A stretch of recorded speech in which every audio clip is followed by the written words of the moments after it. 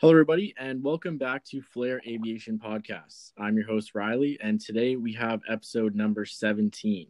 Before we get started today, I just want to give a quick shout out to INRAD Exam Prep. For any of you that don't know, they're currently trying to change the face of online exam prep for specifically Canadian pilots.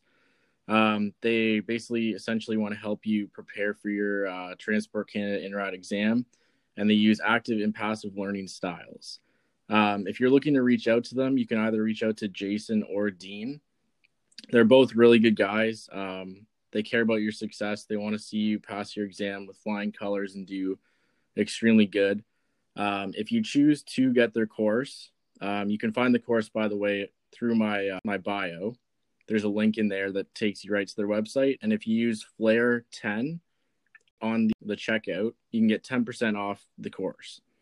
And without further ado, we're going to welcome Demarco to the show today. So welcome to the show, buddy. What's going on, man? Not too much. How about you?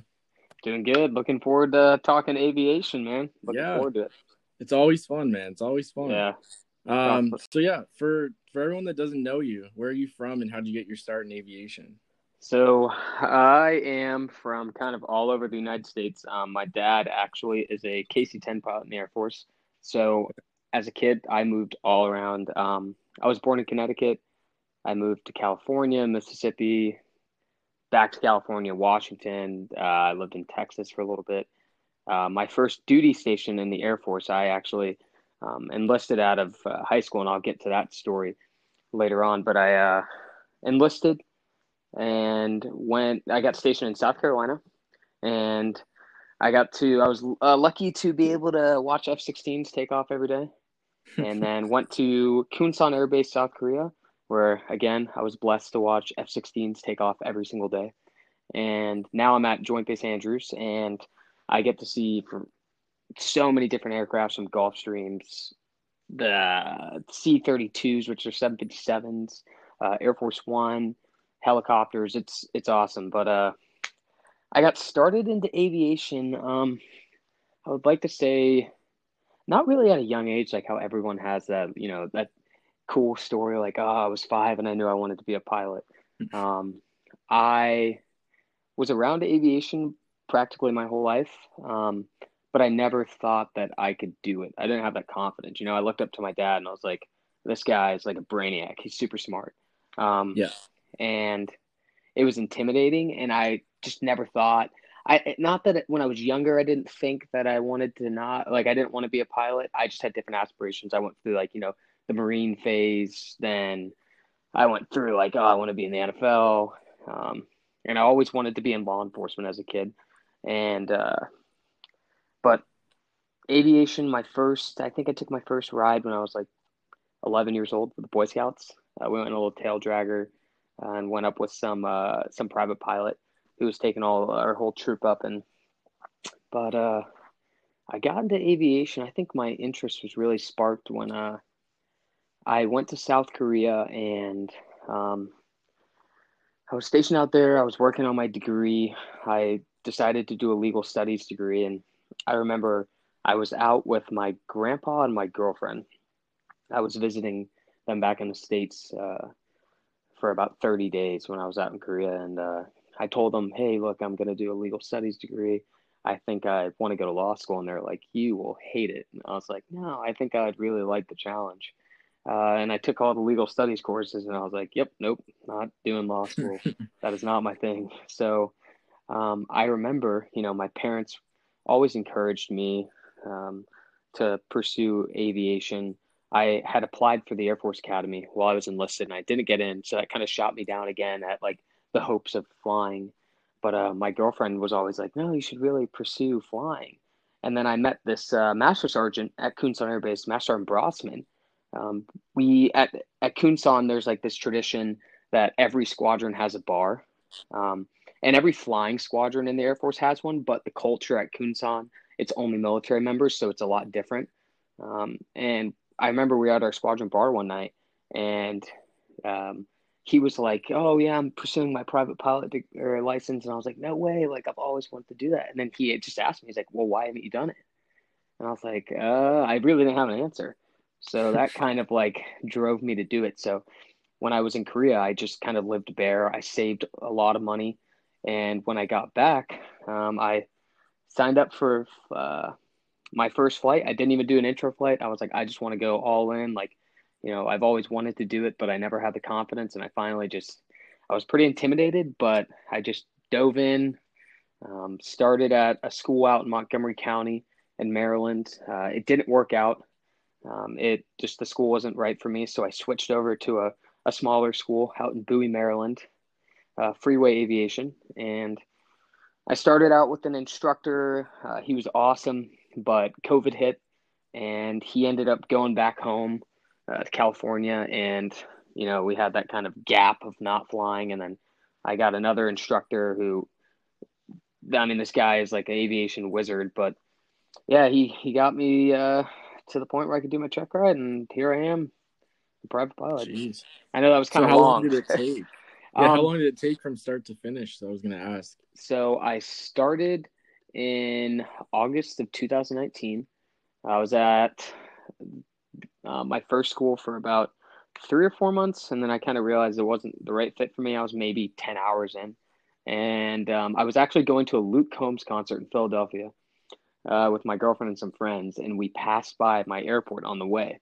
And it's called Okay. Freeway Aviation because there's this freeway right as you're coming in over Final on 1-8. So I just was driving down the freeway and I was like, no way, there's an airport like 30 minutes from the house. And then I flew at Freeway from, I believe it was like December to now, but I did my check ride only a couple weeks ago.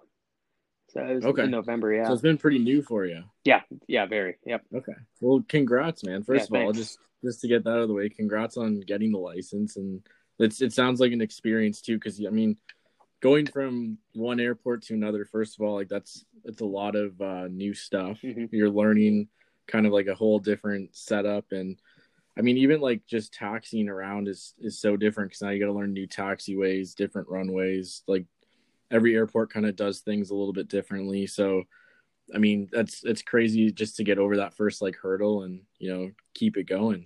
Yeah, and I was lucky that they were both uncontrolled fields, and they were the first field. It was Montgomery County, I believe, it was a little bigger than mine, but it had a single strip. Um, there was only one taxiway, and then the airport that I fly out of now, Freeway Whiskey 00, it's 2,400 feet long, 40 feet wide. Okay. It's a tough runway. It's extremely small. Like you taxi up a hill. It's it's not bougie. I'll say that. But But I mean, at the end of the day, too, like just, like training out of those airports that are small, like I mean, I've learned this kind of like the opposite way because the airport I train out of is like we have a tower and stuff, so we're controlled. But every time we go out to like the smaller uncontrolled airports, like and you get smaller runways, smaller everything, like it's definitely a challenge. So I have tons of respect for people who've flown out of uncontrolled airports and like do all their training out of there because like it honestly helps you a lot skill wise because it just trains you to like land a lot shorter and not have as much space for error or stuff like that.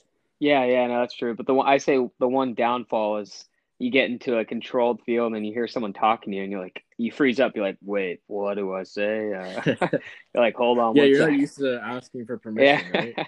you're just like, hey, I'm gonna do this. Yeah. So you're like, what would you say as far as like balancing the military and like the flying you're doing on the side? Like, would you say it's hard to do? Or would you say it's like you found kind of a good rhythm for it? So with it's difficult. I'm a full-time student. Um, Mm-hmm. the military it's a 365, 24 hour, 24/7 hours a day, job. But I think if you want it enough, you'll make time. And it might not be, you don't get into that nice rhythm where you're like, oh, everything's working out good. No, like some days you're going to be like, I am tired and I do not want to do this. Like I had some days I love flying, but I would wake up on an off day at 6 o'clock in the morning to go fly at 8 o'clock. And I would be like, I wish I was in bed right now. Like, please, like Yeah. check forward flight and be like, what's the visibility? What's the cloud ceiling? I'm fine. Okay, well, I got to get up. But Yeah. I I work a day shift, so I get up at 3 o'clock in the morning. I'm at work by 4:30. But the upside is I get off at 12:30.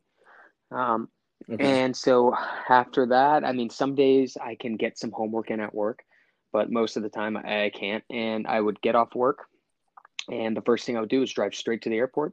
I would file my flight plan because where we fly out of is in the SFRA, the Special Flight Rules area for DC. So you have to file a flight plan. You have to get a squawk. Yeah, if you're flying outside the pattern, you have to get a frequency.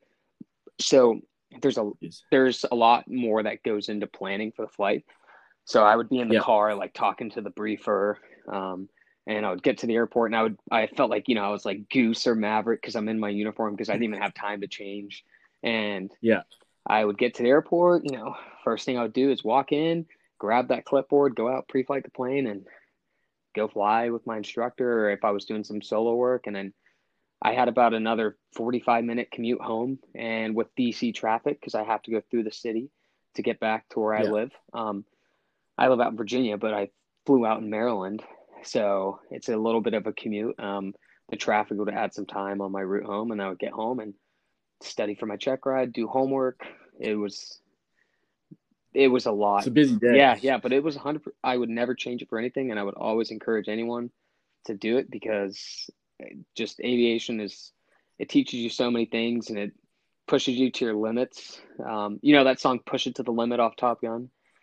Like, Oh oh yeah. yeah, like, but that song makes sense because like you can relate. You're like not even For pushing the sure. aircraft to the limit because we're not flying F-18s, but it's just like, But you still, push it to the it's the limit. same Like, thing. yeah, you like really get after it and you grind, and it just teaches you a lot about yourself, and you can prove a lot to yourself. Like, no, I can do this because it is very intimidating getting in, looking at aviation Well, from and the then outside in.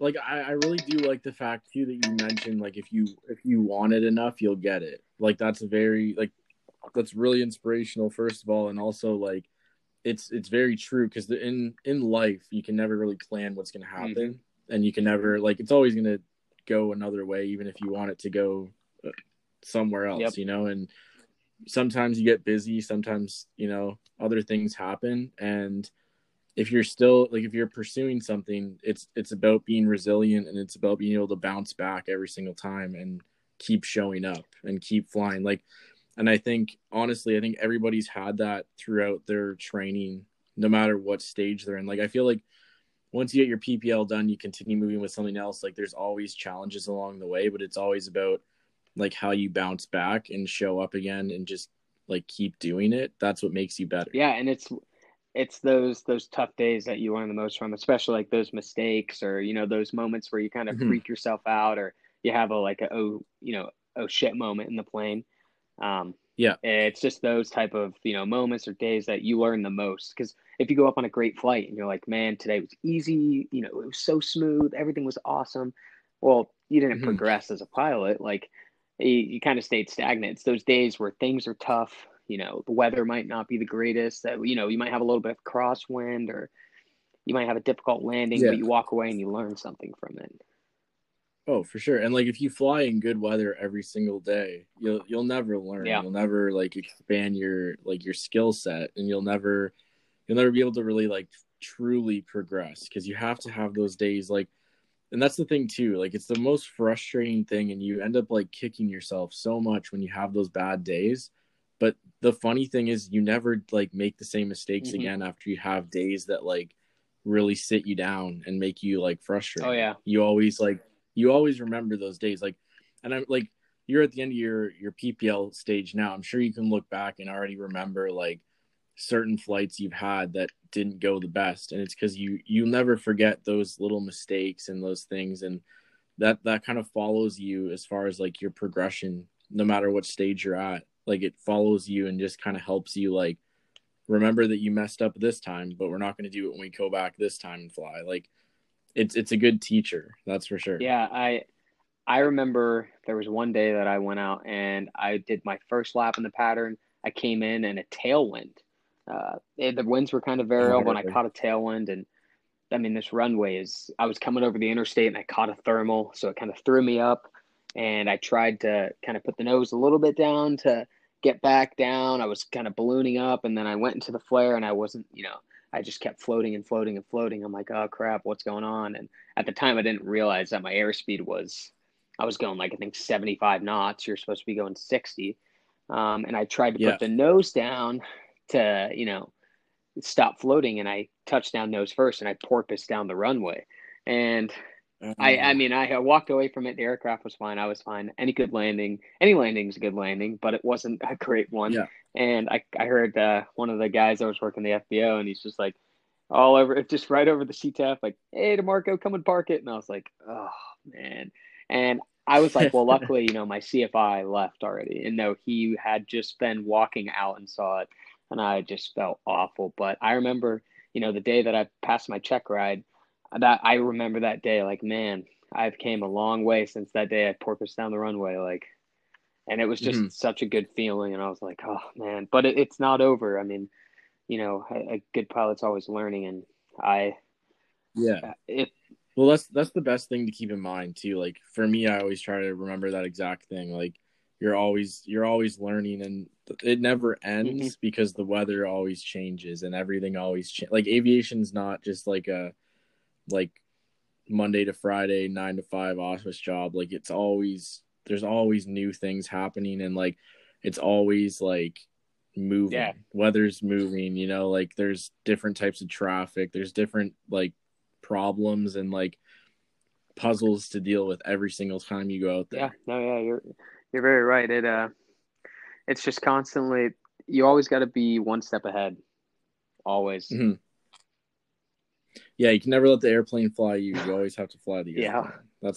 That's the one thing I always tell myself and try to keep in mind is like you always have to be ahead of like your next step. You always have to know what you're gonna do, and you always have to like be able to like vision it. That's the number one thing I think is being able to like vision how you're gonna do something. Like you see how you're gonna land, how you're gonna approach. Like you can vision that in your head first and try to figure it out, and it becomes a lot easier as you're yeah, doing it. no, yeah, it really does.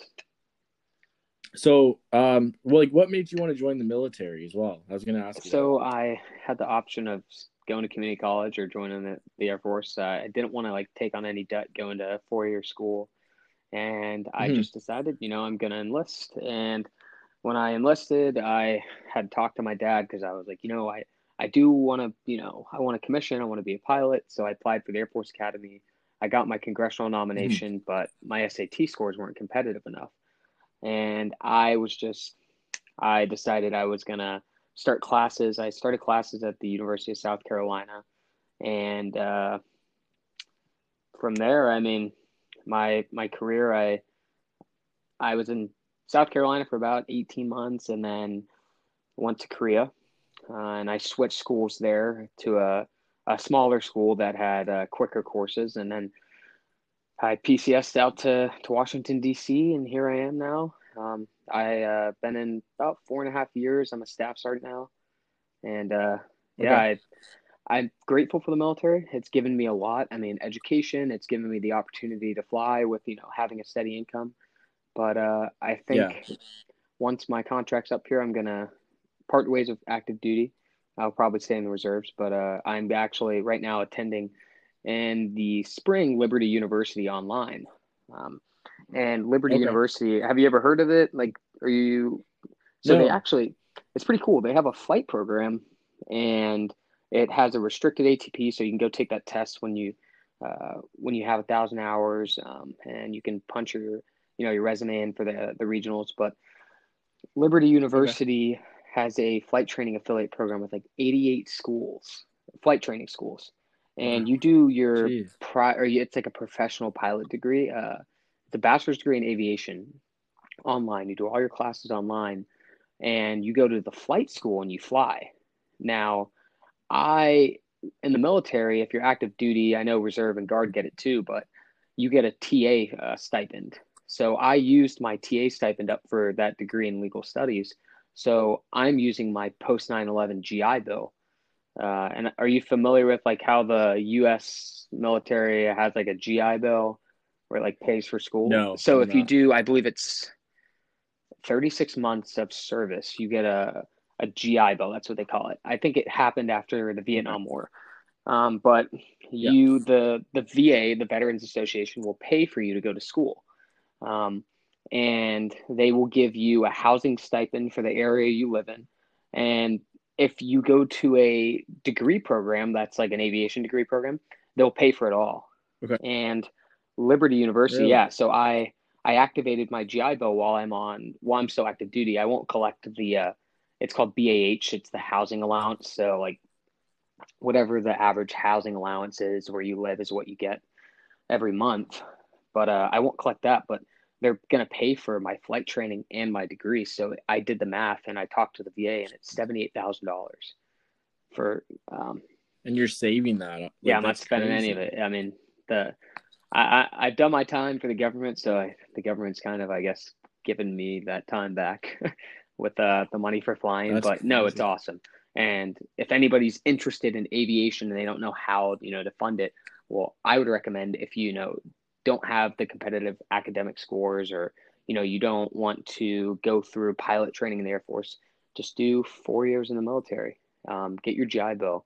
But Liberty University has that flight training program, and I'm going to be flying out of an airport in Manassas, Virginia, doing Okay. I'm going to start my instrument in February. I have to go to a training course in January, so that got kind of postponed, but I do instrument. And then from there in the States, we move on to our commercial. And then my GI Bill will cover my CFI, my double I, my multi-engine, and then my MEI, my multi-engine instructor. And then from there, I mean, I don't know where I'll end up. My girlfriend actually is applying for CRNA school, so it's kind of wherever she ends up going, we're gonna go. But Yeah. whatever happens, we'll roll with the That's still punches. Yeah, crazy.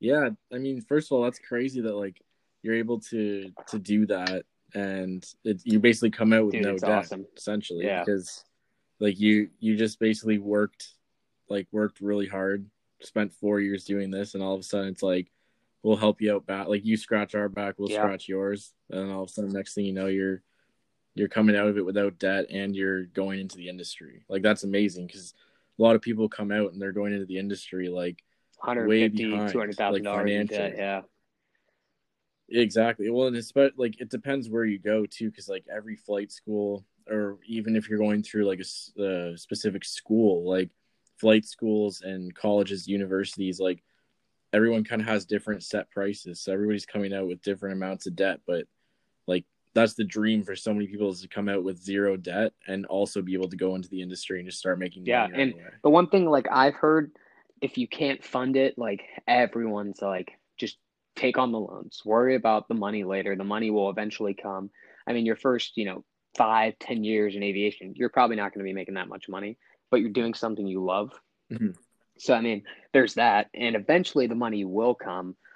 I'm still in training, so I have no idea, what the pay's like, but I know starting out it's Yeah. pretty tough, but I mean, you can't beat flying. Like, I, No, that's the thing, is that's a job that eventually, once you're making the big bucks, like you're going to be able to sit there and be like, that was mm-hmm. all worth it. Like all the money spent, or I guess in your case, like not spent, you just worked and ended up getting like a really sick like deal out of it. Like all the time you put into that and everything, like it's worth Yeah, it. That's the one thing. Like, and you're doing what you want to do. Like, I found it interesting too at the very beginning of the podcast. You're talking about how, like, kind of how you're gonna go into something else. Everyone kind of told you like you should stick with like the flying thing, whatever. I had like very similar experience as far as that went, and I very like it was very close to kind of like what you were doing. Like I was kind of aiming for another career, and I was just kind of like, as far as confidence went, I didn't really think I could do it. Like in aviation, I didn't think I was kind of cut for it, and that I'd be able to actually like fully make a job out of it and make a lifestyle out of it. And I ended up just like getting into what I was going to do, and then realizing it wasn't for me, and kind of falling back on it, same as what you were saying. And like it's something that you realize at some point during like even your PPL training, that you're like, I get to do this like for a job, and people are actually going to pay me to like do something that like I love. yeah, yeah. and it's the Well, coolest it's thing. funny you say that because I've said like on a multitude of occasions to like my CFIs, and I remember on my check ride when we were flying back over like Annapolis, right over the Naval Academy. I remember we were passing over Navy's football stadium, and I was like looking down. I'm like, this Mhm. is badass. And I looked over at the the DP, and I was like, sir, I can't wait to be able to do this and get paid. It's awesome. Like I love this so much. And he just looked over. He's like, it is pretty awesome. And he was like, you think you did pretty good today? And I was just kind of like, it's a trick question. Like, and I was like, I think I met the standard, sir. And he was like, I think you did too. And I was like, okay, I think I passed. And we're coming in, and we hadn't done a forward slip yet. And I was like, is he going to make me do a forward slip? Like, let's just get this check right over with. And he didn't say anything. We landed, and he still hadn't said anything. And I was like, okay, come on, man, just give me the official. You're good. And we got out. I was tying down the plane. He was like, Yeah. okay, let me get a picture of you as a private pilot. And I was like, okay, good. I was like, thank you. You Yeah, like I was hold like, your oh, breath the thank whole way. God. Like, Oh man, yeah, I had that same thing. I was like freaking out because I was like, they don't tell you until like the plane shut down. Like you're just sitting there, like your face is red. You're just holding your breath, like waiting for them to give you some sort of yeah, like oh yeah, answer. I was, I was definitely, I was so stressed. I remember, so I have a funny story about my check ride day.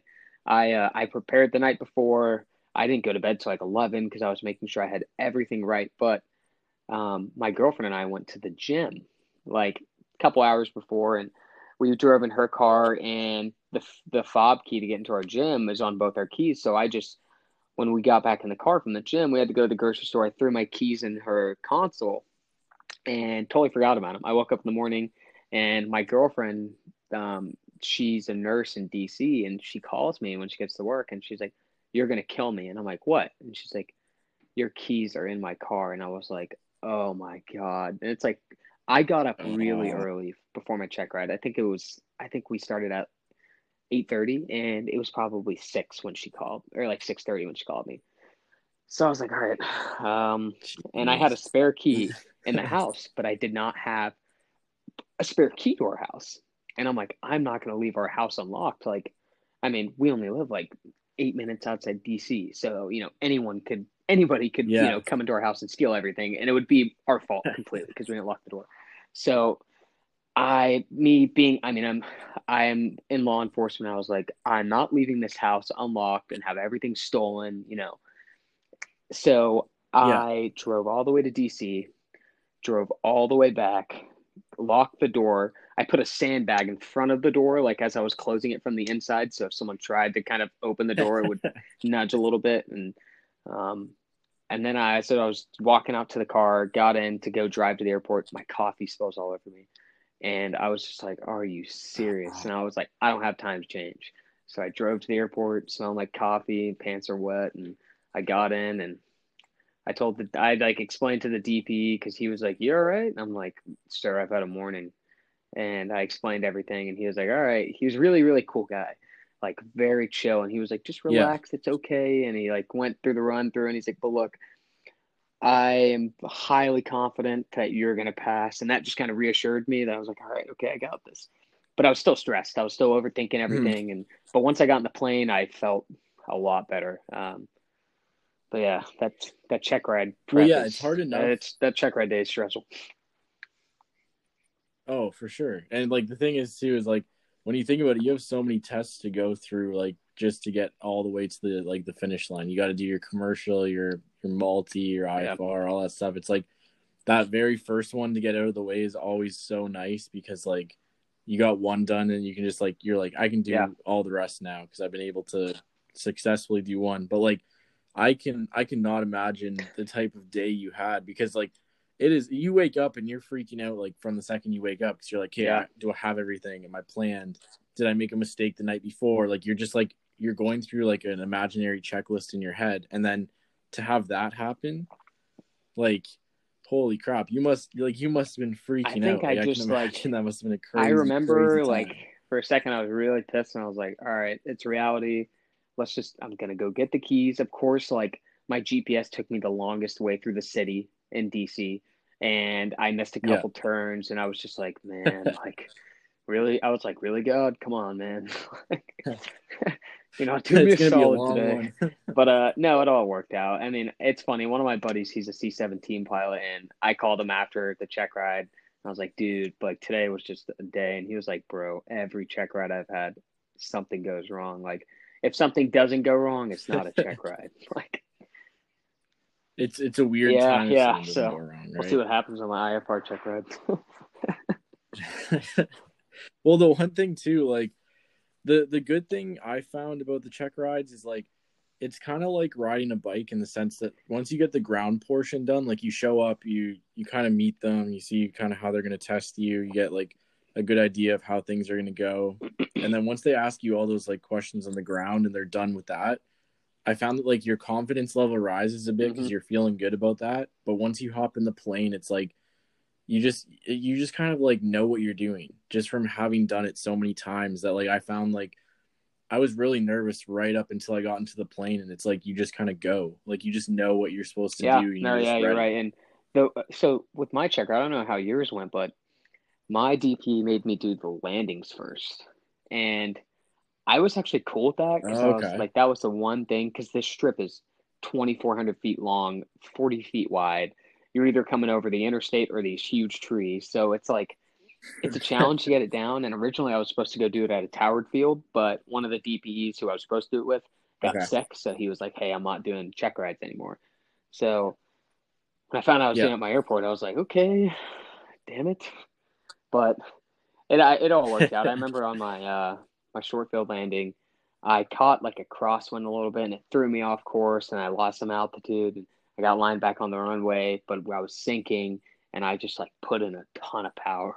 And I got to my point, but when we were debriefing, he's like, "Hey, on the short fields, man, you don't need to add that much power." And I was like, "Oh, sorry, I just wanted to get on the point." He's like, "It's not that serious, man." I was like, "Okay, sir." But my CFI would be like, "You didn't touch down on the point." But he was doing that just Yeah. to make me, the He's best possible private pilot I could possibly be. yeah, like they want to push you to make sure that you do like you meet the expectations higher than Oh what you're yeah, supposed to.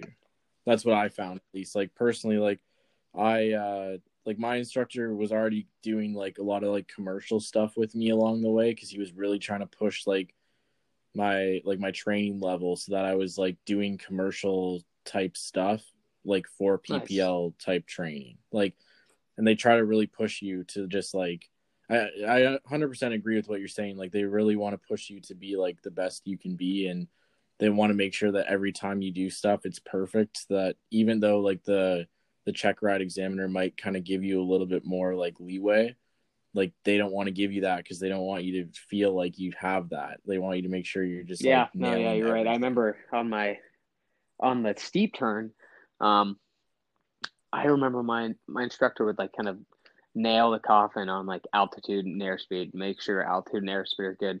And on the check ride, Yeah. I freaking caught my own wake turbulence, and I was like, "Let's go!" It was like that perfect steep turn, and I was just like, and he didn't even make me do a right steep turn. I remember it was just a left steep turn, and I think that's solidified it. But it was just so much. The check ride, I wouldn't say it was easy, but it wasn't as stressful as I thought it was going to be. But I give credit to my CFI, like my flight instructor. My primary one, his name's Nick, because he Yeah. just like he got me there. He was so like he just drilled in my head all the time, like you need to like exceed the standard, exceed it. And there were some days I was like, man, Yeah. like either I suck or this guy just hates me. But it was all worth it. And I would rather have constructive criticism than someone be like, good job all the time. I really appreciate that like feedback Yeah. all You the time. And you feel sometimes overwhelmed in the cockpit. You're like, okay, dude, like I'm trying to fly and you're talking to me. But I mean, that's what you need. yeah. Well, no, I agree 100%. Like I think I mentioned this too like a while ago in one of like my first podcasts that at some point in my career I switched instructors, and the second instructor I got was just like everything I needed out of an instructor as far as like feedback went was this guy. Like and same as what you're saying there. Like we would get in the plane, we'd do stuff and like it would be like, yeah, you did good here, but you have to do this. And like it was always like telling you like in a very constructive way what you have to fix and what you're doing good at, but like you knowing your areas of improvement are always better than just thinking that you're like flawless all the time and just having somebody tell you like everything's good, you're doing fine, you're Mm-hmm. like within the standards or whatever. Like it's good to have that person that's able to tell you like your airspeed should have been a bit higher or lower here, and like you should have been able to bank a bit more, whatever, like whatever it may be. Like it's always good to have that person who can sit there and like Yeah. be real with you and like tell No, you yeah, you're right. like Yeah, how it is. my flight instructor, I had three. The first one was um he I remember he was from Israel and he had like a very thick accent. So anytime he would like yell at me, it would get very hard to like he would like yell and it's not he wasn't trying to be rude, but like that was just him. Like he would get it wasn't in like an aggressive tone. It was just like him trying to tell me, "Hey, you're doing this wrong." But half the time I couldn't understand him because his Yeah. accent was so thick, and I would just be like, sir," and but then I ended up getting another CFI. His name was Mike. He was awesome, super cool guy. He got me up to soloing. He like built that confidence up for me, and then COVID hit, and then when we got back to flying, Nick, my CFI, he just like he was everything that I needed in the sense of like someone that was I there wasn't much praise, but that was a good thing because he was always correcting me, and I appreciated that because I knew there was. I'm very like critical of myself, and I knew that I was so far behind. I was not where I needed to be. I mean, it took me 90. I was up almost at 90 hours for my check ride, and I mean, everyone moves at their own pace, but I knew at 60 hours, I was like, there's no way I can do this check ride yet. Like that, I was just real with myself. I was like, I have to be, honest with myself, and there is no way I am near check ride.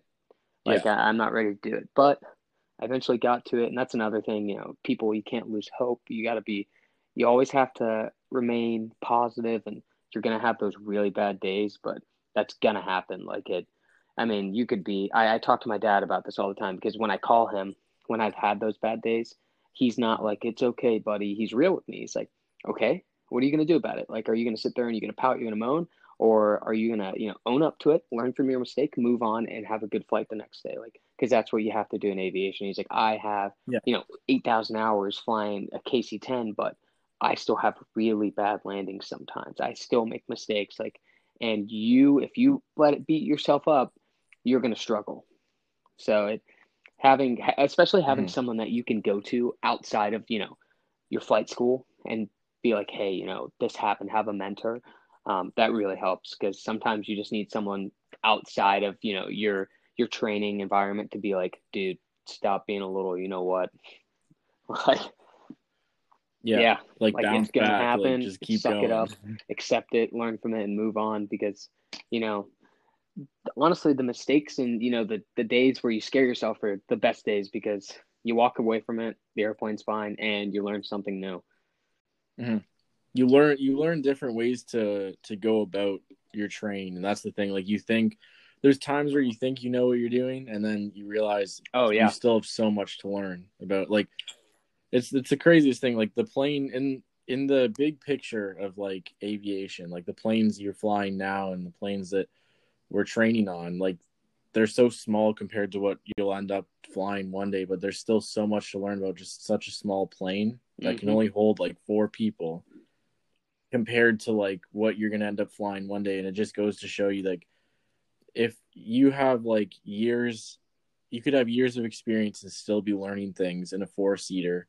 Like what does that mean about flying like a yeah, Boeing all that automation. 737 or Yeah, Airbus A320? Like you're always learning. That's the one thing that like I definitely learned right off the bat, and I feel like a lot of people just learn right off the bat that like you get good at what you're doing, but there's always those little things that you're learning along the way, and there's always those things that are like teaching you, even if you don't want to be taught stuff. Like there's always the days where you'll just walk away, like you said, like aircraft's fine, everything's good, but you definitely learn stuff coming back from that. And like that's the good thing too about being able to like there's so much freedom in aviation and being able to go stretch your legs and fly places and explore the area like from the air and see what's around. Like just being able to do that teaches you like lessons along the way as you're exploring and kind of like yeah. going through the whole So what adventure what of it is all. your goal with aviation? Like What's your path looking like, and then what are you planning on doing?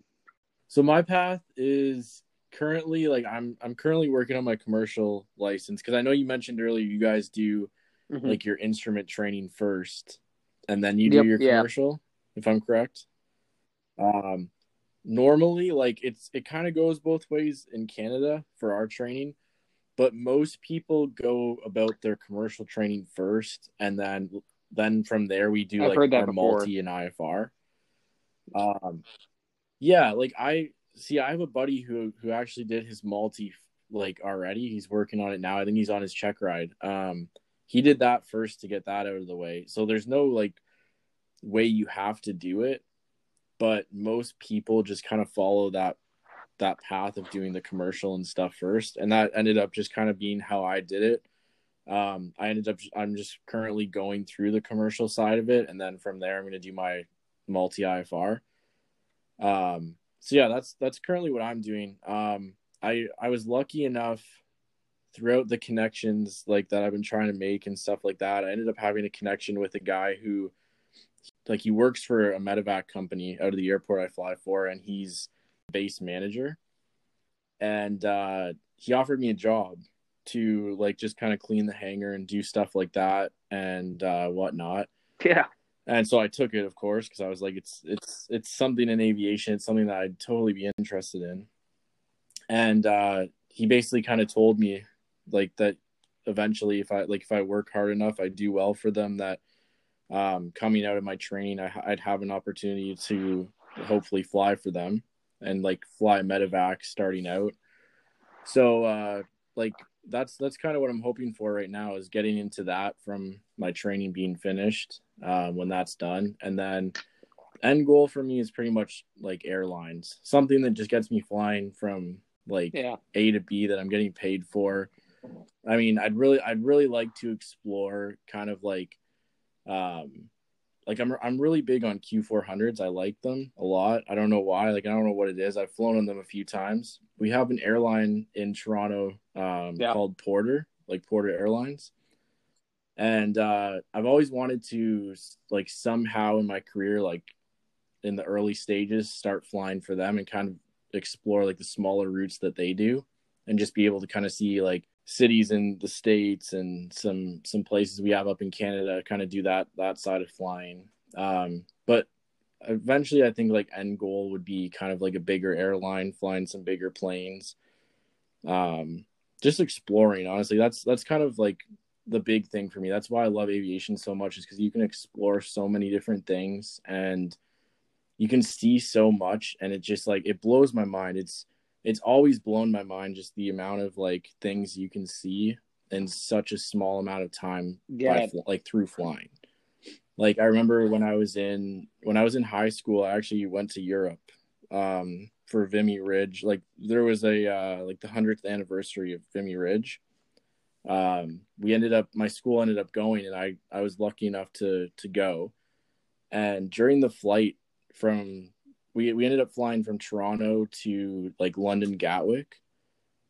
And I remember like at that point I didn't want to like I wasn't really set on being a pilot. I wanted to do another career and wasn't really kind of like my goal at the time.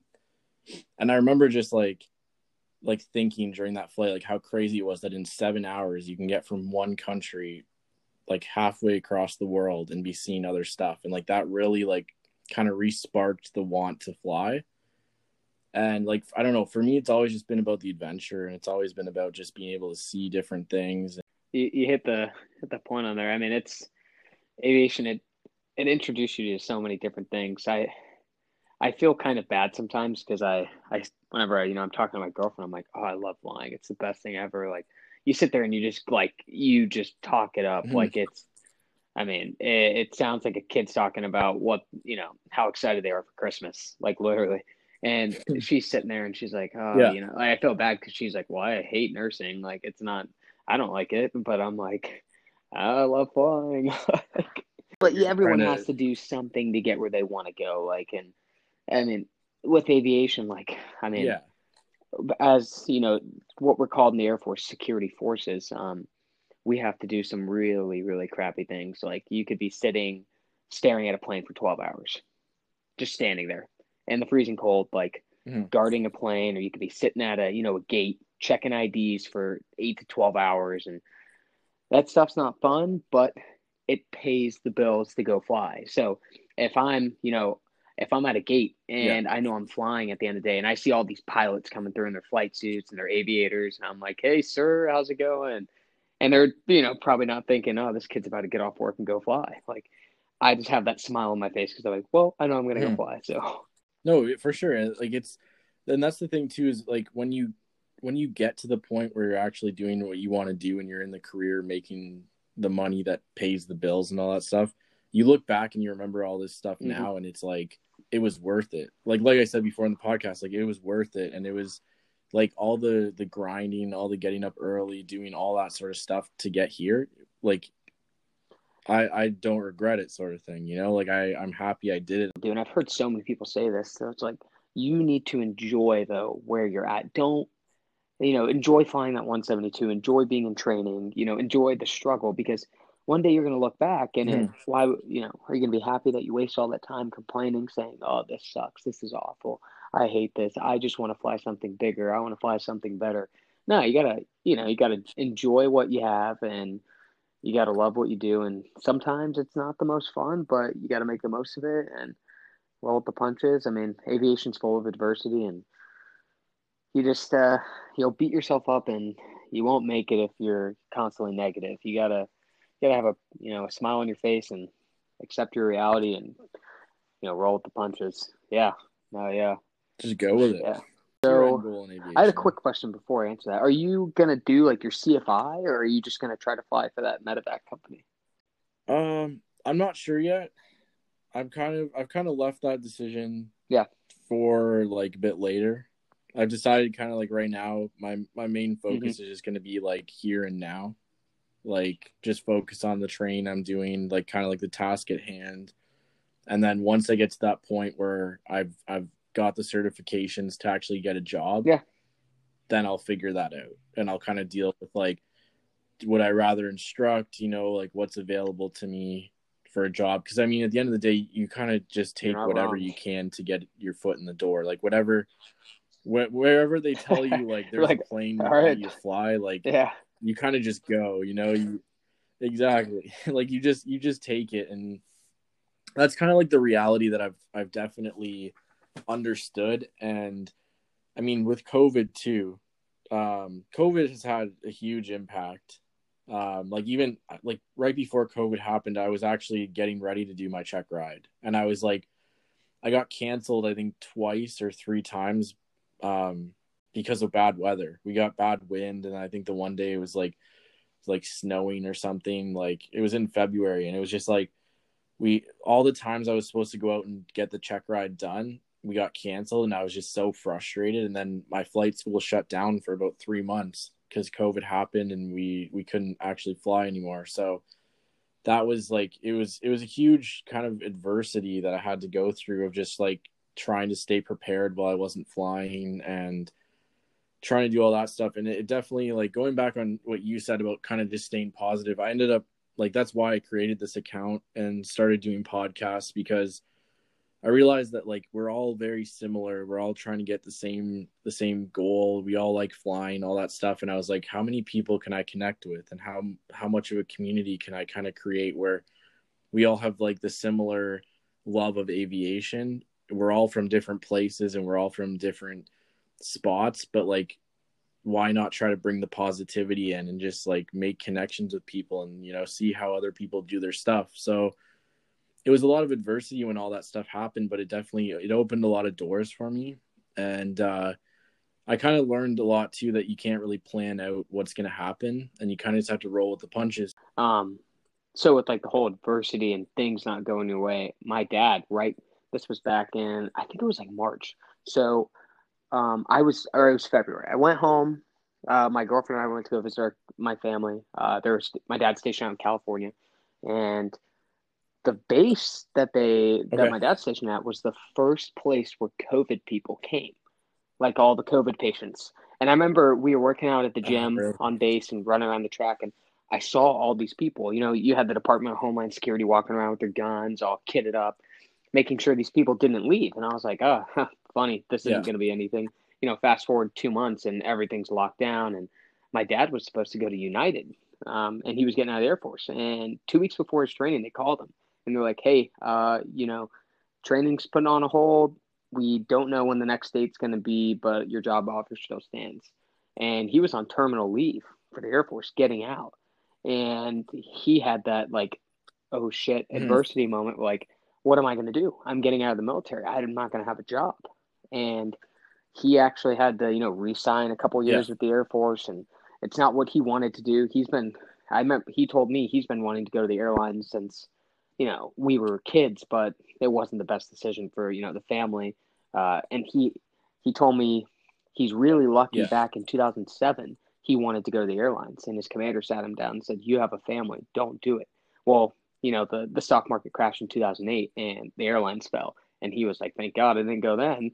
And then, COVID hit. So, third time a Yeah. charm for him, hopefully. But, yeah, adversity. Yeah, it's no joke. But to get back to your question, sorry, I went on a rant.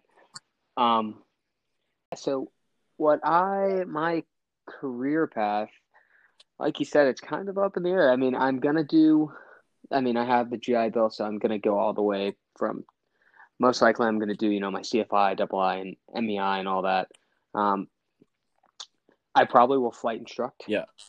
just given that it's one of the most versatile jobs you can do, living really anywhere. There's already a shortage of pilots, and there's a Yeah. massive shortage of flight instructors. So wherever my girlfriend goes back to school, that's where I'll probably end up flight instructing. And then when I'll probably put in a package to try to fly in the reserves in the Air Force, and just build my hours doing the CFI gig and whatever opportunity presents itself, whether it's cargo, airlines, I'll take it. Getting paid to fly anything will be awesome. I don't know what that feels like yet, but yeah, no, dude, I'm just Yeah. No, grateful to be for able to sure. fly and to have my health and just to be fortunate enough to go up in an airplane. I mean, who's the majority of people in the world aren't fortunate enough to have the funds or to have the means or the education to be able to go up and fly. And it's just awesome, bro. I highly recommend anyone, if they have that little itch, just to go take a flight or yeah, just go experience it. Oh, for sure. It's crazy to just think too, like I've taken a few people up since I've had my PPL, and like one of the coolest things I find up like where I live is Yeah. going and like flying to Toronto and going downtown Toronto, like flying around the CN Tower, all that stuff. And there's been a few people I've taken to do that, and when I like when I've done that and you see their reaction to how Yeah. crazy it is, and you sit there and you're like, I get to do this, like as long as I'm making money that I can like financially hmm support myself to do this, like I can do this. And it's like you sit there and realize how crazy that is to someone who like doesn't fly very often and doesn't get to experience that sort of thing, like how lucky you actually are to be able to just hop into a plane and go wherever and just like explore. And like literally just the coolest thing is Yeah. flying to another airport just to get food or something. Like just something as simple as that, but you get to fly like an hour somewhere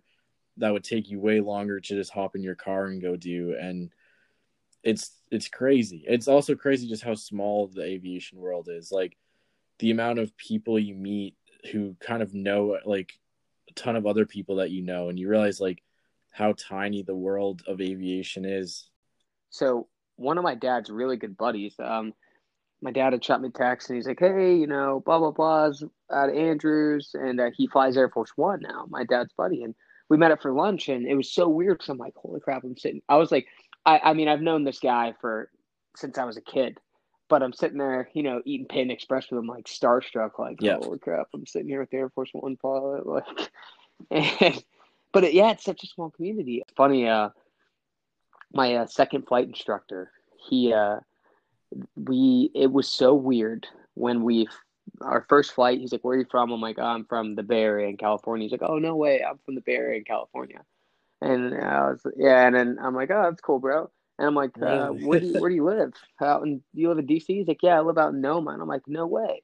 My girlfriend, she used to live out in Noma, and turns out him and his girlfriend live in the same apartment my girlfriend used to live in. I'm like, oh, this is really weird. And then I'm like, what? And he was like, so, like, what does your girlfriend do? I'm like, oh, she's a nurse in DC. And he's like, you're joking. I'm like, no. And he's like, my girlfriend's a nurse in DC. I'm like, what the hell, dude? Why do we have so much in common?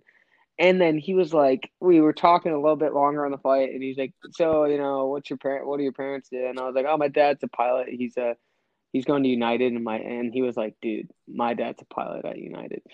And I was just like, what the hell? Like, it's a small community, but then, you run into those people that you're like, Like what the hell, dude? Like, are we? It's like all stepbrothers. We're like, did we just you become have best so much in friends? common. That's the best people, the best views. It's Oh, for sure. expensive, but once you get paid to do it, it won't be as expensive. And the thing, like the coolest thing too that I find is like a lot of the time, like you would think that some of the people that are higher up and in the position that we technically want to be in, like a lot of those people want Yeah, to help you. Like they want to give you like little pieces of advice and little tips, and like they don't just sit there and be like, I'm better than you, whatever. Like they'll kind of give you those little like words of advice and be like, yeah, keep going with it, like keep pushing forward, doing this, like um just like the amount of like help that's out there and stuff, and people that are willing to give you a hand and stuff like that. Like it's crazy. I honestly never thought of it like that. And ever since I made this account, ever since I started kind of doing podcasts with people, I've really learned like how different it was from the way I thought it was originally. Like everybody really just wants to help everybody get to that same goal, and it's competitive in the sense that it's not, though, because everybody wants to be in the airline, but it's yeah. not like people don't want to help each other out. And like once you have like you make friends in aviation and stuff like that, like you end up just kind of always giving each other tips back and forth. It's funny you say that. Like, just it's not even pilots, but in aviation, the aviation community. Like today, so whenever I'm, like a mobile police unit, I am on the flight line most of the day, just hanging out. I go into the hangars, dude. At Andrews, I mean, they have the DOE's Yeah. out there. You got the Air Force, we got the Navy. So today I was looking at the C-130s that the Navy has, talking to a couple of the pilots. And then I went over to the other side of the flight line, and I was talking with, a couple of the other, I ran into a couple of airplane mechanics that work on the I think they're C-42s or something like that, and the 757s. And um, I was Yeah. just like talking with them. They were fixing the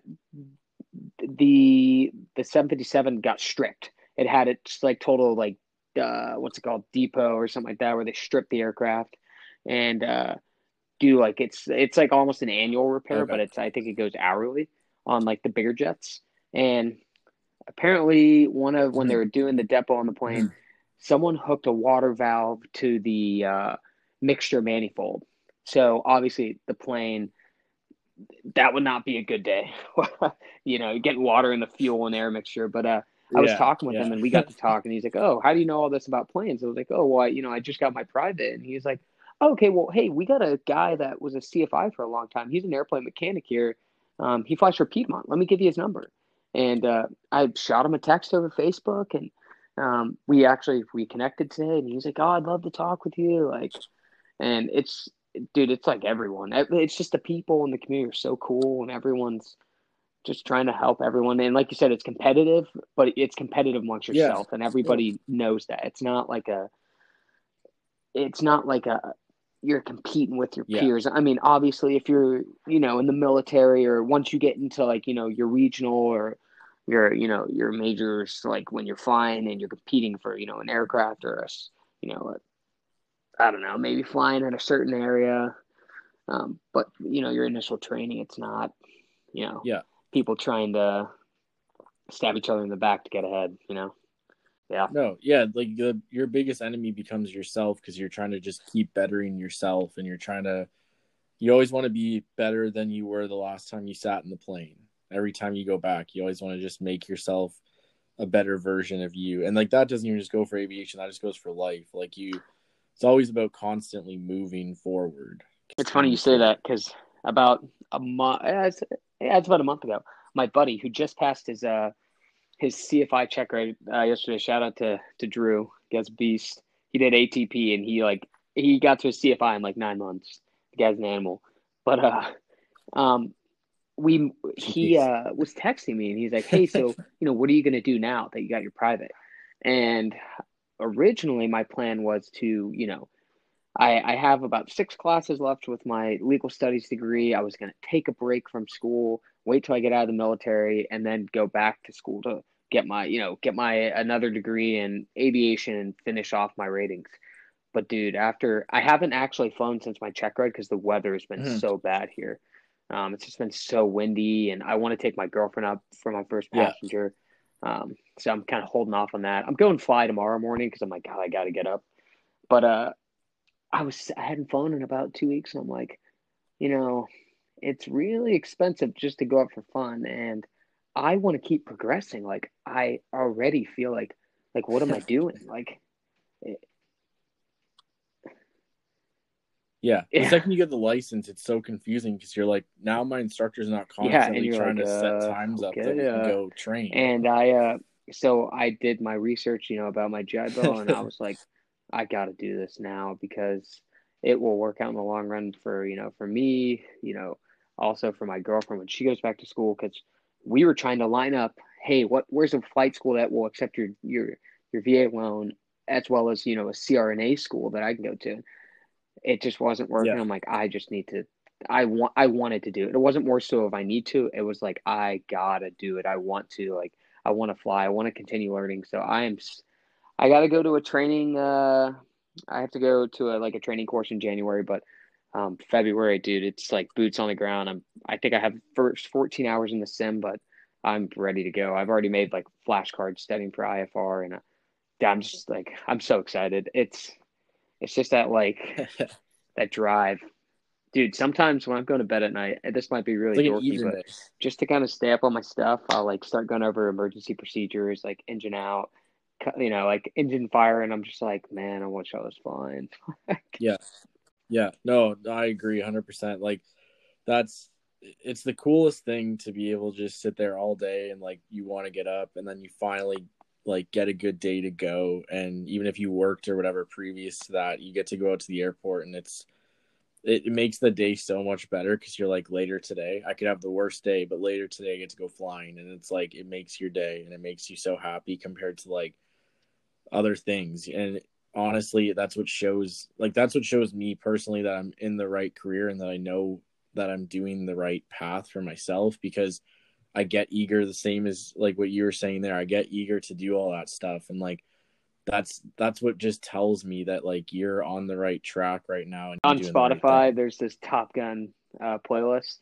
I think it's called Fighter Pilot playlist or something like that, and I'll throw it on. It has like all these old rock songs that like you just feel like you're like watching Top Gun, like, and it just gets me going. And like I like the best is I have a really funny story about my cross country. So do you guys have to do like your long cross country? I think it's like 150 miles. Go to two or three different Yeah. airports, and that day I remember Yeah. it was like the night before, and my instructor hit me up like, "Hey, really good weather, an aircraft opened up. You want to do your check ride or your cross country tomorrow? It's your last one." I'm like, "Hell yeah!" Like, cool, yep. So it's 9 o'clock at night. I have to be up at work at 3 o'clock in the morning, and I'm like, "Well, let's get this E6B out and start plotting this flight." Yeah. So it's like 11 o'clock. I'm going to bed, and I'm like, Let's "Oh start fuck, I planning. better get this in the morning." But I get up and I'm just like super pumped. Like, okay, I'm doing the cross country last one today. I was a little nervous, but I did my day of work. I got off work and I was beat, so I was like, all right, I'm gonna chug this energy drink. I slammed it in the car.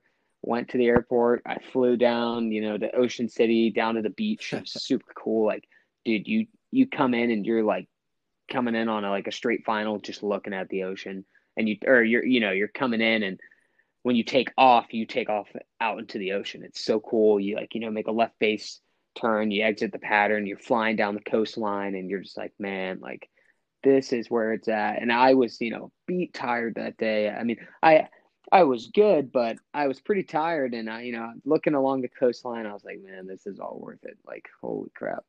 And dude, I remember it was like Yeah. one of that. I remember that day was like, okay, I kind of feel like a pilot a little bit, and even now I don't feel like the term pilot because I'm surrounded by all these you know like these alpha dudes that are fighter pilots Military and guys and Fly Air stuff. Force One, and I'm sitting here like, Yeah. well, I'm a cop in the Air Force. That's not. I had using the term pilot very lightly. I always throw in private first. So they're like, yeah. So these guys, they're like, who is this Yeah. delusional So kid? that they like they're Like aware. saying he's a pilot. No, he's not. Thank you so much for joining me today, man. I really have appreciated you coming on the show and being able to chat with you, and for everyone still listening, I really appreciate it. Once again, thank you, Demarco. Thank Yeah, you thanks, everybody man. for I listening, appreciate it, and bro. I hope everybody enjoys the rest of their week.